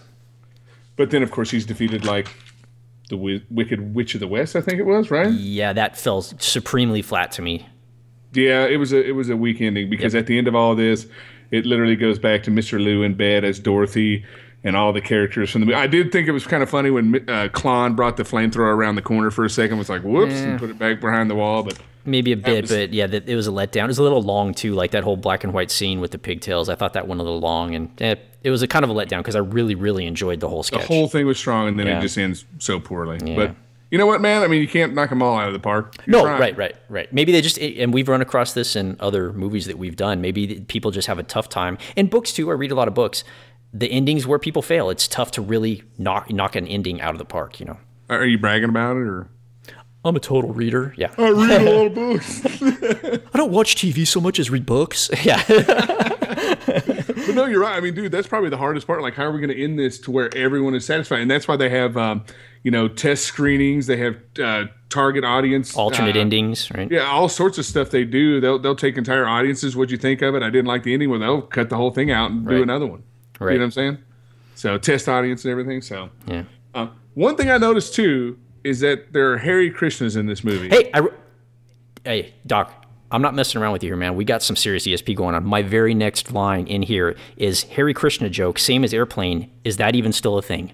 That's my very next line, Dude, bro. How it's do we a do running that? gag in the Zucker Brothers movies. I thought this was better than the Hare Krishnas in the Airplane movies because it's just like a beer commercial, right? And it's always Wheeler time. And it shows them doing stuff that everybody else does, but they're Hare Krishnas. I think I like the Airplane one better when they get beat up. Like the guy just starts punching them like just the minute they walk up to him. But dude, how weird is that we nailed that at the same time of the show? Weird. But the Krishna thing, is that still around? Like again with Bananka and I'm sure there are Hare Krishnas out there, man. They just don't go door to door anymore, and probably a little bit more reserved. I guess back then it was just way more prevalent, and because you saw it in more movies and TV shows and whatnot. I haven't seen a Krishna joke. I'm sure forever. back then, before you could get on a plane and once you got past the security checkpoints, there were Hare Krishnas there to talk about their religion stuff, and now that's not a thing anymore. You can't talk about anything at the airport. Yeah, you can't wear your shoes, yeah. Yeah. So then right after that, it goes into another one. Scott-free board game, really weak. I thought the wool sweaters were the stars of that commercial. Other than that, nothing was memorable. So maybe that's just because we're kind of far removed from the JFK assassination. I bet you that was very risky at the time. That's not even just barely a decade after JFK. So that's probably something you didn't see in comedy. The one thing the only part of that one I liked was one of the pieces on the game board was a little coffin with a flag on it. That was kind of funny, but other than that was a throwaway. But I'm guessing at the time that was like oh my God, I can't believe they're making fun of JFK was a big deal to my parents. Yeah, that was probably a huge. So to us, that didn't withstand the test of time, I don't think. That probably pissed a lot of people off now that I think about it, because my parents, huge JFK fans. Right, yeah, mine too. That's still a very, hey dude, talking about me being a nerd and reading books, that Stephen King book about the JFK assassinations, little time travel book, pretty damn good. And I think they're making a Hulu show based on the novel. Yeah, 11/22/63, I think. Yeah, you're probably right. Yeah, James I don't know Franco, I think. Is it? Oh, is it Franco? Are you kidding me? Your favorite? Man, well, I really like the book. How about that? Jeez. Yeah, you've told us already. You read it, right? Yeah, the book was better than the movie. I haven't read a Stephen King book in years. I've been a lot more into nonfiction stuff lately, but I should probably try and get into that. I don't read fiction. I read Yeah, okay. Now it's you. Did you hear me? I was pushing my glasses up consistently. Yeah. I'm not into fantasy as much as I am reality. Yeah. The book, anyway. If you're going to read a King book, that's not a bad one to get back into. That was a pretty decent book. Oh, yeah, not like the Gunslinger series or something? You're just going to read some one-off by Stephen King? Okay, yeah. All right, I'm going to... Waste your time with a one-off and not the complete Gunslinger series. Maybe I'm going to lose my nerd card here, but I didn't like the Gunslinger series. I know it's well-received and people like it. Oh, it's so bad I lost you on the mic. I just quit. Is that it? It's over? I'm going home. This is done. No, it's not for everybody. Yeah. It's widely acclaimed, though, and I get it. It wasn't for me. Should we get back on the rails here? What are we doing? Kentucky Fried Movie or something? Let's talk about ourselves and what we like. Yeah, everyone cares. Okay. So the next thing is a trailer. You're going to be scared shitless of Samuel L. Bronkowitz's newest film, That's Armageddon. Yeah. And then the silliest thing about this whole thing is they actually got Donald Sutherland to play a clumsy waiter. So while the earthquake's going on, he's just falling into cakes everywhere. Yeah, face first into a cake. That's like again the gag. Right? Yeah. Donald Sutherland, big star. Kiefer's dad. I mean, come on. If that one fell a little flat to me, I kind of like the arguing during all the nonsense arguing during all the destruction and mayhem, like the drama of the thing. But that sketch was not one of my favorites. I thought maybe like when the two were making out in front of the house and everything was just going to hell in a handbasket. Yeah. That was funny. But the next one is my all-time favorite, dude. The United Appeal for the Dead? Is that it? United Appeal of the Dead. Yeah. And it's got Henry Gibson. Did you know he was the voice of Wilbur in the cartoon Charlotte's Web? Oh, I didn't. Did you know he was in one of my favorite Buck Rogers episodes as a mastermind bad guy? He had to have been. He's got the face for it. I mean, why wouldn't he? He's probably a bad guy in Knight Rider. He was a bad guy in Inner Space, wasn't he? Was he in Inner Space? Yeah. Gremlins 2. I like that dude. He's got the creepy just that look, right? Of like he ain't the nice guy in the movie, right? So you like this one, right? I'm hit and miss. I liked it and I didn't like it. I thought it went a little dark. Like the dead kid fodder. I didn't. I think it went a little darker than the rest of the movie, but I think that's part of what they did here was they didn't not go there. You know what I'm saying? Like for me, it was dark, but I understand why it's there. They didn't want to leave anything out, so I appreciate the fact that it was there. I just love the silliness of, little Johnny in the pool at the barbecue. Floating, yeah. Family dinner. Yep. So I don't want to ruin it for anybody, but if you haven't seen it, that's one of my favorites. So yep. That's a good one. And then it goes straight into the courtroom black and white television show. It's almost like People's Court in the 50s or something. Dude, the wordplay in the courtroom scene. Oh, my God. Sledge, if you don't want to watch this movie, I understand, because he doesn't like what he calls our white boy movies or whatever it is. But, dude, that courtroom scene was nothing but wordplay the whole time. It was straight up, order in the court, I'll have a hamburger type wordplay the whole time. Oh, God, the whole thing. And most of it I didn't like, but, dude, for me, the funniest joke in the whole movie was in the courtroom scene, and I capped it because I don't know if you thought it was funny or if you liked it or not, but I wanted to play it for you. Go ahead. Mr. Grunwald, would you kindly tell the court the fabric of which your shirt is made? I object, Your Honor. That shirt is immaterial. Dude, that's a smart joke. That's a smart joke, bro. Says, listen to the tape, jury, and he takes the roll of tape and it's like... That one fell flat for me, man. That was too on the nose. That was too on the nose for me. Listen to the tape. Dude, did you notice? Okay, so the stenographer, when the district attorney walks by and the stenographer starts making faces at him, is that the same guy from Airplane who tells it from the beginning? Dude, that's the same thing I told Lynn. I said, for me, I thought that was the guy in Airplane that is behind them in the what is it called, where they're the control room, that everything they're doing, he's acting out in the background, like ridiculously. Wasn't it the same guy? He's like, tell me from the beginning. He's like, well, first there were dinosaurs and then a large meteor came and killed all of them. Is it him? Same guy, right? Yeah, I think it's the same dude. If it's not the same actor that's in Airplane as well during that scene, they definitely took that character off of the stenographer, because he's the dude that's in the background making faces and acting out things that are literally when they shouldn't be. He was funny. I liked him. He was cool. And then there was something else in this skit that probably pissed off a lot of people. It's two guys kissing. Well, that's not the first time they kissed in the microphone. Yeah, but I'm just saying. But I mean, dude, that's something that had not happened a lot. Even in the feel around in the movie theater, the guy kisses his neck. Yeah, that's right. Did you notice also? What was that? The next skit? Oh, I'm gonna save this for the next skit. Go ahead. But that courtroom scene, to me, I almost couldn't handle it, dude. Like, it was so fast, and some of the jokes, like, I'd say that the joke per minute ratio was like, JPMs. Dude, the JPMs were off the chart, and only 10% of them I really found funny. But the 10% I did find funny, I really thought were funny. The DA objects to his own line of questioning. Right. He asked him. Then asks to go over his briefs, and he checks his underwear. The funny thing about the questioning was he asked a question like, is it true that you are not? Like a kind of a two-part question where when someone answers yes or no, you're like, is it yes, it is true, or yes, it isn't true? Like that type of thing. So all the questioning was skewed, and that was funny. I did like that. That was cool. Right. Oh, dude, the shirt was immaterial, though. That was great. What's that? The shirt was immaterial is great, dude. That's great. I just, maybe these guys are probably smarter than we are, right? Oh, yeah. Because they're thinking this stuff. You think it's a mockery of the justice system? Just throwing it out there. Maybe they just like the justice system's so stupid because people, when you're in court, that's how lawyers talk, right? They speak in tongues, they double speak, they say shit out of the side of their mouth, right? Maybe that's what they're thinking. That's why they put this thing together the way they did. That's a possibility. My take on it was kind of a live version of a Looney Tunes sketch where you would get the courtroom and Looney Tunes and the judge, they would take everything the judge is saying literal because there's words you wouldn't normally use outside of a courtroom that you can spoof on. I think that's a perfect setup for wordplay is all the courtroom double entendres and antics. And another thing that was kind of funny in that one, dude, to me, was I hadn't seen Wall-E, and that's not the real beaver, but I hadn't seen Wall-E and the beaver in like a million years, and I kind of forgot it existed.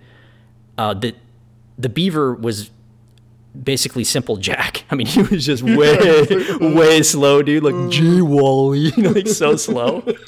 And I thought the dude, and the Wall-E's the actual Wall-E from the show who aged really good. And I thought he nailed it because he straight-faced the whole thing. I couldn't have done that, dude. Sit next to that doofy beaver. No way. That was one of the Zucker brothers, I'm pretty sure, too. That's great. That part would make me laugh. The Wall-E parts were funny. Yeah, they were good. Yeah. I'm just going to say there were probably more jokes in that 5-minute skit that were more thoughtful and better written than half of the, and you're probably going to hate this, but the last 10 Seth Rogen films, man.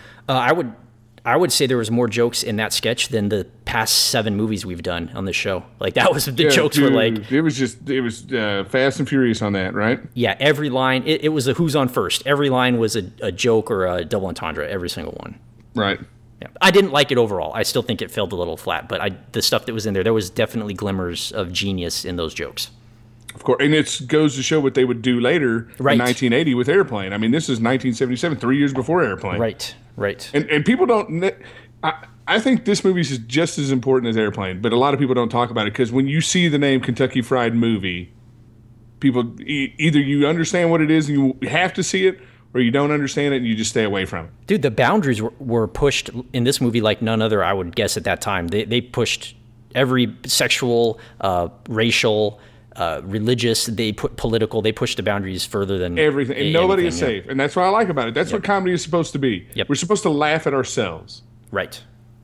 Quit being so stuffy. Quit being so serious all the damn time and laugh at ourselves. Right. Yeah, we need more of that, please, everybody. Yeah, please.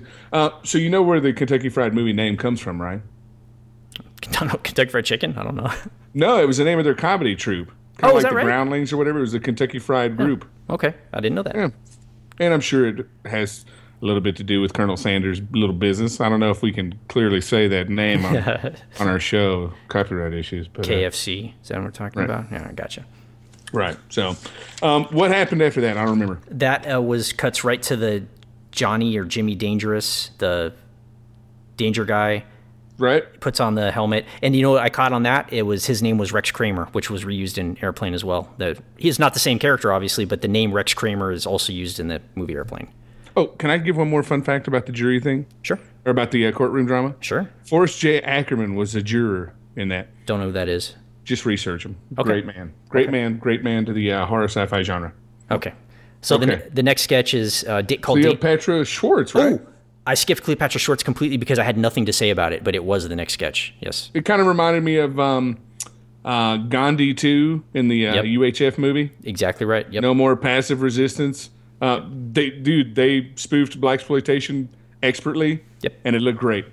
Yeah, it was a very tough. What's that lady's name? Greer, Cleopatra? I think. Yeah, well, Foxy Brown. Foxy Brown. Yeah, it was a very tough Foxy Brown-esque chick.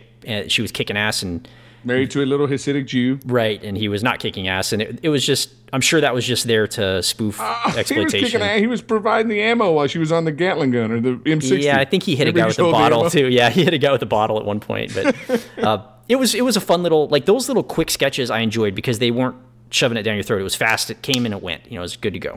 Right. Now the next thing I thought, okay, nothing. We've talked about they've hit everything. They do an educational series like we would see back on Reel to Reels back when we were kids. Right? I skipped zinc out on my notes. oxide and you. Yes, zinc oxide. And so I actually looked it up. And let's see. Zinc oxide is an additive that's used in pretty much everything we use. It's extremely accurate, that skit. Oh, cool. Okay, good on them. Plastics, wools, everything we use. So basically, this skit was what happens when we don't have any more zinc oxide. And let me just tell you, everything happens. Right. The lady's trying to cook dinner and it goes to hell. Yeah, the world as we know it is gone. Fake legs are disappearing. Fire, mayhem, everything. Your brakes come off your car. Right. So that was a good one. Yeah, it was, I thought that was very intelligent. It was a good one because it was quick, it was fun, and then they moved on. Dude, there was so much chaos in that little set too. My God, that poor actress. They put her through the ringer. What about your son's safety catch on his rifle, and then the kid just bang? Which kind of that was like, man, in the '77, that was probably a thing where you could give your kid a .22 rifle at the age of 10 or 12, and that was not unheard of. My high school had a rifle range in it. Well, you're hella old though, so that it doesn't count anymore. So yeah, black powder. Yeah. Oh, nice. You got a musket. So anyway, so then obviously the one that I think would never be made today, Danger Seekers. Yeah, that's the one next to my notes. That's the Rex Kramer one. I'm sorry, I skipped that ahead for some reason. That's okay, man. That's what I'm here to keep us on the rails. Thanks, buddy. Your job's coming up next when I just start doing whatever the hell I want. Okay, I'll take over. Danger Seekers was kind of a what was that guy that used to be on Letterman? Was it Captain Dave Osborne or something like that? Yeah, Captain Dave Osborne. Yeah, it was kind of that type of dude, a guy that would go out and do these wonky He comes in on like a hand glider. He's wearing the Evel Knievel USA onesie with a helmet, and they're hyping up that he's going to do this big dangerous mission or whatever, and he basically walks across the train tracks to a bunch of black dudes playing dice, puts on the helmet, and yells the N-word, and then runs away. And then, of course, all the guys chase after him, which right. I think is hilarious. Right, and I remember that sorry, as a child. That was funny. And if anybody's offended by that, it's just ridiculous. No, but and unfortunately, you can't make that anymore. Yeah, you can't, and I think even, I mean, dude, I got plenty of buddies that even do other podcasts with me that would say that is a funny part. It's done in good taste. It's not done out of spite or anger. There was no malice. Out of malice. There was no ill will. It was just to show you, like, if you say that word, be prepared to get your ass whooped. Right. And Rex Kramer's going to go into a group and say it just for the sheer danger of it. Right. You know. And yeah, and I think that was okay to use. I thought that was used in the right way. Well, actually, there's nowhere to use it, but that was used. It was funny, and it was done. It was done in a good way, I thought. Right. I think every race would find that not offensive at all. Right. But somebody's going to watch it. Somebody's going to say that. So when they show it, I'm surprised Hulu had it on there, but to be honest with you, I really was shocked that skit was still on there. Yeah, and I saw mine on Amazon Prime just in case anybody else has trouble with Hulu like I did. That happened with Ninja Scroll, I believe, also. Just heads up. It's your Hulu, not mine. Yeah, I don't know what's going on there. I'll fix it out. Either way, it's on both, which is good. And I think that took us to was that the last sketch with the... Well, let me ask you this, though. What was Lynn's thought on that? Did she laugh? No, I don't think she did. I don't think she cared either way. I think it was just quick and... Just lost on her? Yeah, it was lost on her, yeah. Okay. So the next one is two people making out. Right? Beautiful, beautiful woman. Yeah, very stunning woman. Yeah. He gets shut down. So then they start some heavy petting when they turn on the news. This one was weird because, like, as a kid, I actually thought that at some point, like, people doing the news could see me or whatever for a short time. Okay. I remember, thinking that. And they just start really perving out while they're making out, dude. And then it turns into, like, full-on porno mode. Yeah, it got pretty risky, I thought. I mean, straight softcore. They were showing stuff that I don't think you could get away with, maybe not even on HBO right now. Right, and they were really getting it on. And then, of course, the newscasters, all the producers from behind the screen come in. They're watching these people have sex. And it looks like they're getting off on it at the same time. And then at the end of that, they climax, and the movie climaxes, and it's over. Yep. Which I thought it was an appropriate ending, climax of the movie. Do you want me, I'm going to rewind just a second here. Do you want me to tell you a couple of things I thought when I was a kid, kind of like that the newscaster could see you thing? Sure. Now, this is very young Steve. I just told someone about this recently, but some of my youngest memories was I thought that all dogs were male and all cats were female, and when they mated, if it came out it would come out either a dog or a cat, male or female. Is that you that I talked about? The other day. Right. And the other stupid one I had was I thought that when two people ran for president, the person that won became president, and the person that lost became vice president.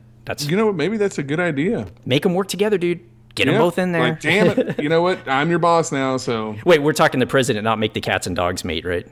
Right, yeah. President, vice president. Think about it, though. They'd probably be less apt to talk so much shit about each other on the campaign trail if they knew that he could be my boss. That's true. Maybe clean it up a little bit. Nice, man. Oh, and a couple other things. Go ahead.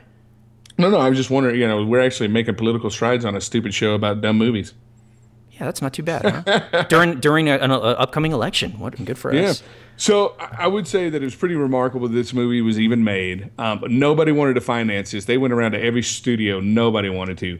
They ended up using $35,000 of their own money, and they made a quick little 10-minute film, and the actual producer saw it and said it was the funniest thing he'd ever seen in his life and gave him the money. They took the risk. Money well spent. Good for them. Yep. Yeah, I mean, I don't know. Do a lot of people like this movie? I mean, I talk about this movie all the time, and people look at me like I got a dick growing out of my forehead. This is a movie that when I told the fellas that we were going to do it, most of the guys said, dude, I know the name. I've seen the movie, but I don't remember it. And that's how I was. Like, dude, I know I've seen it. I'm positive I've seen it, but I didn't remember hardly anything about it. Cool. A couple things I had from the movie. Definitely had that airplane feel, and I think they took this as a gauge, some of the highs and lows. They got rid of the lows, they took the highs, and they made airplane with it. It's kind of the way I felt about it. The sets were way low budget. I mean, extremely low budget, and I liked it. I think it added to the charm of the film. The little white rooms.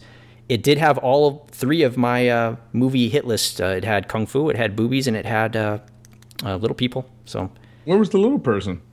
During one of the scenes, there's during the Catholic Schoolgirls in Trouble, there's girls chained to the ceiling, and there's a guy with a whip. The little person with the whip. There's a guy with a whip. So it did have all three. And one more note is the bad guy from Fistful of Yen, the main bad guy with the missing hand. Klon is Master Bong Soo-han. He's very well known in the martial arts community. He's like the father of Hapkido. That dude's a legitimate badass, and you can look him up and see other stuff that he's done. Not necessarily movie work, but instructional videos, and legitimately a badass old dude. Is his hand really missing, or was that special No. effect? His hand isn't missing. Oh, okay, good. Well, that looked great. Yeah, it did. It was cool. Dude, I'm telling you, you got to watch Enter the Dragon. It's awesome. It's a great show. Good stuff. I probably have seen it, man. Seriously, my brain has so many movies, but I will watch it again with you whenever you're ready. Cool. All right, cool, man. All right, then I will take the reins from here on out so you don't screw us all up again. Make it an unprofessional show here. First up, favorite and least favorite movie. Favorite and least favorite moments of My favorite movie is The Thing. Next. Yeah, okay. Is that true? Is that your favorite movie? Yep. That's what you just said. Kurt Russell's? The Kurt Russell's The Thing? Of course. No, the remake. You're not talking about the Swamp Thing or something? No, The Thing. Okay, John cool, Carpenter's The Thing. Right on, man. Okay. So now that we've got You're that running the show here. Now that we got that out of the way, can we go to your favorite moment of this movie? Yeah, it's weird too because my favorite moment of this movie didn't make me laugh as hard as the other parts, but I thought they nailed the tone perfectly, and it was Cleopatra Schwartz, believe it or not. Really? Nice, man. Cool. I liked how they merged the two different worlds, the Hasidic Jews and the black heroine, the tough girl, and they put it in a trailer, and they meshed perfectly. It was really hard to nail, but it's really easy to screw up, and they killed it, man. So I liked it. That's cool, man. That's a really good one. I wouldn't have chosen that for your favorite, so that's good. I know, because you told me it was one of your least favorites, so go ahead. Yeah. Not least. Okay. My favorite, I really dug the Fistful of Yen sketch in general, and that was because I'm a huge fan of Enter the Dragon. So to me, that was just great. I was totally cool. That I lost track of time, I should say, when I was watching that one, because I was like, oh, I remember that part of the movie. He did that. Like the dudes in the hallway rushing him where there's like no end to him. That's in the movie. It's pretty cool. They did a good job. So that was my favorite. Dude, there's a lot of people involved in that one too, because if you see like on IMDb or in the credits of the movie, how many people were in Klon's army, it just never stops. Yeah, I watched all the way to the end of the credits, and there's a big thank you to some like karate and kung fu clubs at the end. So I bet you they went around to legitimate karate places and kung fu places and got guys for extras, and I appreciate that. I think that's BKC really cool. Probably, I would assume. Let's hope. Least favorite? The Nitex commercial. Yeah, that was weak. It just seemed to me the laziest writing of the entire movie. But like I said, you can't hit them out of the park every time. They tried. Yeah. And I give them huge props for that, man. Yeah, I'll give you that. My least favorite was the same sketch, the ending of Fistful of Yen. That was a bad way to end a great sketch. That really fell flat, and it bummed me out, and it went long, and I was just like, oh, man, I wish they could have done something cooler with it. Yeah, okay. Which brings us to our unique star rating. Mine's not very good this time, but I'm going to go ahead and say it anyway. I'll give it 1 huge out of 1 big Jim Slade. Nice. And then, or you can do 2 Sanhedrins and Call Me in the Morning. All right, man. I think you did a pretty good job. I know, they were worse. They were awful. That's the worst I've ever done. Well, you know what? Mine's going to be worse, so don't worry about that. Great. I don't even know what that means. I'm reading it like, what the hell was I thinking when I wrote that? You tricked yourself? Yeah. Jesus. All right. Mine was, I give it a 1 out of a possible 1 misused Bill Bixby's. I think. Oh, that's perfect, man. I think Bill Bixby, dude. This episode, for sure. I'm going to bring my A game next time. I'm sorry. Well, I think you've killed me on every show up till now, so I wouldn't worry about it. But the Bill Bixby sketch, I really like Bill Bixby. I just thought he was awesome when I was a kid. And I get what you say, and I didn't think of that angle of that was the point. But I think they could have made a short... they could have done something better with him is all I'm saying. I really wanted him to be something other than just the spokesman for some dumb headache thing. And they had already done a headache sketch. That was the second headache sketch. Yeah, when you see him and you hear his voice... you remember him as from the Hulk show as a kid and other stuff, and it's just like, this is not what he needs to be doing in this movie. Right. I think he even a small dumb sketch, but it could have been a better small dumb sketch is all I'm saying. I agree. Okay. Life lesson learned? Don't let Harvey smoke cigars, eat a fish dinner, and then let a cow shit in your house right before nice. Good one, dude. Good one. All right. You redeemed yourself with that, buddy. Okay. Mine was, there's never an appropriate place to use the N-word. Never. Never. That's for you, Big Will.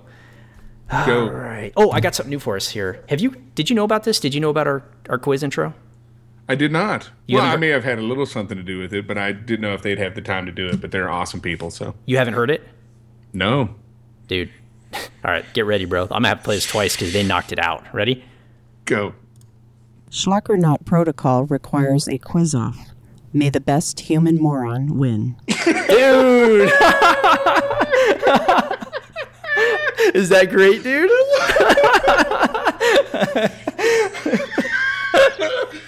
I told her she was going to be awesome. Dude, she killed it, man. So here's what I'm getting out of that. I'm going to sidetrack for a second again. The people that I've had send in stuff, and I'm super thankful for them, Jeff, Sledge, I got other surprises coming up. I spent a lot of time trying to figure out how to do the audio for the show, and I had to learn it all myself and everything. They've all done it better than me, and it's super aggravating. Literally spent like 20 minutes like looking at the computer like, I think I got this. And then that's what he's coming up with. She sounds like a robot. Everything everybody has done has been better than what I tried, and it's super aggravating. It really bums me out that everybody's sending in such cool, creative they're not stuff. spending 10 hours a week preparing for the show by reading books and watching movies and taking clips. They have time to work on their computers to pull little clips for us. That was awesome. I prefer nonfiction to fiction. That's you, dude. That's you. Such a hoity-toity asshole. All right, I'm going to do that one more time, bro, because I loved it. That was great. Oh, yeah. So this is going to be the official intro from now on, right?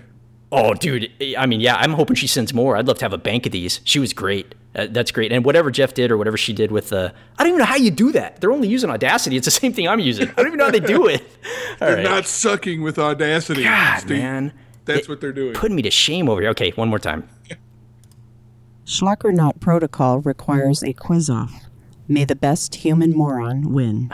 Dude. It's going to be me, too. I'm the best human moron. It's aggravating to me that they can do that so easily after such little time, dude. You don't know. All right. Thank you, Jeff and Christine, for that. Thanks, guys. Making me look bad. Awesome. Yeah. Okay. I'm going to give you my easy question, and I already know you know the answer. I think you know all three of mine already, but easy. Who was the producer of all this mess? Samuel L. Bronkowitz. Derp, of course. What was the name of the first morning news segment? Oh, come on. Is my mute button on? I'm thinking. I asked I'm the question, thinking. didn't I? Yeah, I know. I'm thinking. I don't know. Give it to me. AM Today. Damn it. Okay. Medium. Damn it. I gave you this and I shouldn't have. What movie was A Fistful of Yen spoofing? Enter the Dragon. Groovy. Yeah. Thank you. Yeah. What headache medicine is Bill Bixby a spokesperson for? Let me refer to my notes real quick. Right quick. Yeah. It was either it's not Nidex, it's Samhedrin, something like that. Sanhedrin. I'll give that to you. Okay, cool. Yep. All right, here's the hard one. What's the name of the sequel to this movie? Oh, Amazon Women on the Moon. Yeah, and I didn't know that was a sequel to this. I thought they were two separate movies. I mean, there's no relation to them other than that movie was made after this one, and it's kind of in the same vein. But according to the IMDb trivia, that was a direct sequel. So. And you know why that sequel is named that, right? No. Did you just say that? Because I spaced out. I was reading my third question. But I guess in some country, for Kentucky Fried Movie, the actual translation of Kentucky Fried Movie to their language is Amazon Women on the Moon. Oh, neat. So that's why took that? The sequel was named Amazon Women on the Moon. Oh, that's cool. That's good trivia, man. I like that. Good Cool. job, man. Okay. Is that no? You got now. Yeah, I still have a hard question. Go. What city replaces Hong Kong during the fly-in credits of A Fistful of Yen? New York City. Correct. Yes, that was Which a funny I thought part. was great because like as we flew into Hong Kong and it shows like the Statue of Liberty and shit. And you know what? I didn't notice that till my second viewing, so I'm glad I watched it twice now. Awesome. You still beat me by one, and I already had you something queued up here, so here we go. Did you hold on a second before you play that? Did you say something cute up? Queued. Or something queued up? Queued. Okay. All right, here we go. If Doc was a vegetable, he'd be a cucumber. Cute. Cucumber, Doc. Hey, maybe I did say cute because I was reading, or you know what I mean? Because I was reading the clip before I said cute. What? Dude, that's so weird. Dude, we've been on the same wavelength today. I mentioned like something about you. I thought you said something cute up, and then you bring up a cucumber clip. Yeah, that's something's weird. up. Yeah, today's off. Today's great. All right. Yeah, awesome sauce. Schlock or not? Not schlock. I'm going to say pretty schlocky, and I think it was on purpose. just like Manborg. 100% on purpose. Schlock? Yeah. I'm calling it schlocky because of the sets, you know, how low budget the sets are and the outfits and stuff, but I'm not saying it in a bad way. I'm saying it in a good way, pretty much. Pretty Did schlocky. you like it? The movie? Yes. I've watched it twice. Yeah, I liked it. I did too. Yeah. I thought it was schlock. You say not. You say schlock. I say not schlock. I say got a little schlock in it. A little pretty schlocky. And did you do a Doc Flicks picks this week? I did. Give it to me. I'm not feeling good about this one because it seems pretty safe. Okay. But 2016's Deadpool is really good. The new one? Yeah, directed by Tim did you see Miller. it? You saw it? I did, yeah. Okay, so I think it passed muster? I think we need to support hard R genre flicks. Okay. You can tell that this is a labor of love for everybody involved. There's plenty of cheesy cult movie references, gore, nudity, vulgarity, audaciousness. Just so everyone knows, don't take your kids. Seriously, I saw people who brought their kids and I thought, what the hell's wrong with them? Literally, Deadpool himself is coming on Facebook and everywhere warning parents not to be bad parents and bring their kids. Wow. Unless your kid, he's obviously 14, 15, 16, maybe. Don't bring your 7, 8-year-old kids. It is not for them. Base it on the maturity level of your child. How about that? Right, but I'm telling you, unless you want some awkward situations with your youngins, there is everything and more. And I loved it. Okay, cool, man. Because I think we talked about this on a previous show. I was really on the fence. Like, they could definitely do it right, but they could also definitely do it wrong. And I was curious if they were going to hit it or not. So that's cool. Dude, they did great. And Ryan Reynolds even makes fun of himself. So he should have for Green Lantern, if you ask me. He does. In the movie, he makes fun of himself. He breaks the fourth wall and makes fun of Ryan Reynolds himself making that movie. Okay, so, good for him. Yeah. Awesome. I got another one you can't watch with your kids, but you can watch with your spouse. Me and Lynn both enjoyed Eastbound and Down. It's a Danny McBride show from 2009 to 2013. Again, not for the kids. Not at all. Not at all. It's currently streaming on Amazon Prime and HBO Go or Now, if you have the HBO Go or Now. And we watched all 3 seasons, I think 3 seasons or 4. We watched all of them almost right in a row, and pretty good stuff, man. Pretty funny. Smart. Awesome. Smart stuff. Cool, man. All right, and I think we're talking about Bone Tomahawk next, 2015 Kurt Russell. Is that correct? Yep, that's it. Okay, which I'm looking forward to as well. We have an email that I wanted to read. Cool. Let me make sure I pull it and read it correctly. I'm going to take a big breath here. This was came in on our email at schlockernaut@gmail.com. Here we go. Schlockernaut is a pleasant mash of different perspectives on the classic cult film we all have the pleasant memories of, based over a slice of Pizza Warrior's finest. It takes me back to the hour-long gaze of indecision on the walls of the local rental shop where I was so ready to hand over my $2 despite my rating-restricted status. Cash accepted, weekend enjoyed, podcast subscribed, and no name was on this email, unfortunately. I take that as he was obviously too embarrassed to say he supports the show. That's the way I took that. That was probably my mom. Signed. Mom, don't leave your name on there because then everybody will know. Signed Mrs. Doc. That's crazy. That's awesome. That was really cool. That was our first email, and that was fun to read, and I appreciate the kind words. That was awesome. Yeah, please, everybody send in more email. We'd love to hear from you guys, what you maybe want us to do more of, what you want us to stop doing completely because it's awful. Make sure you hit us up and follow us on Twitter at the Schlockernaut, please. Yes, I have a new mission statement for you. Where's that one at? Let me cue it up. Here we go. Schlockernauts are our friends from traveling with us to the edge of cinematic universe in a rocket ship filled with high cholesterol and man juice. Who was that? That was Pete. Thanks, Pete. Was it really? High cholesterol and man juice. Yep. That's awesome. I really got to make a running clip of all the wonky blank and blanks we've gotten for the mission statement. Superstars, man. That was great. I'm glad they're sending it in audio style now. So yeah, that was really cool. Get a break from hearing our annoying voices. Yes, please. That's really fun for me to play those. I like that. So hope to hear more from Pete, and we appreciate the support from our buddy Pete. He's currently serving our country in the military. Thank you for your service. Thanks for your service, blah, Pete. Blah, blah. Little inside joke there for Pete. All right. I had a couple people to thank. Did you want to get anybody in first? I want to thank Aaron, Jeff, Katie from the Trackcast for the outro as usual. They're awesome. We appreciate everything they do. Jeff and Christine for the quiz-off intro. That is absolutely amazing. Aaron for the Twitter memes. He's at ghost_tattoo on Instagram. Yep. And that's it for me. Thanks, everybody, for listening. Yep, that was Pete in Virginia. That was beerzombies.com, beer-zombies.com, and I believe his name is Chris. He said some cool things about the show, and we appreciate his support. I believe we already gave our contact info. I do have a new page set up. It's we started a Patreon. That's patreon.com. Oh, you haven't seen it? No, you said we. Me. Steve has a. I have I knew nothing about it. I surprised everybody with a Patreon.com account. Sorry. So that's okay. In case anybody haven't heard of Patreon, It's definitely important, man. Yes, it's widely used in the podcast community, and it's a way for supporters of the show to help give. DTNS, Tom Merritt on DTNS says it best. He calls it a value for value model, and if you're getting value and entertainment out of the show, it's your way to give back some value to the show. It's at patreon.com/Steve52, or you can get there directly from Steve52.com. There's a button that says support our show. And what we're asking for, if it's possible, $1 a month, just to keep the lights on and keep the computers running and hopefully upgrade some equipment. We got some great ideas for new soundboards, for some shock mounts for the mics, to help improve the quality of the show. And I think that's the way for now we're just going to go. If you don't have that $1, that's great. Just tell a friend about the show. There's other ways to support us besides monetarily. I understand how that works. If you can tell a couple friends about the show, we love doing it. We're trying to kick out more and more each week. We're having a great time doing it. And I really appreciate all the input and stuff. The user submitted stuff we've gotten already has just been out of sight. It's been stellar. I'm hoping for a ton more of it.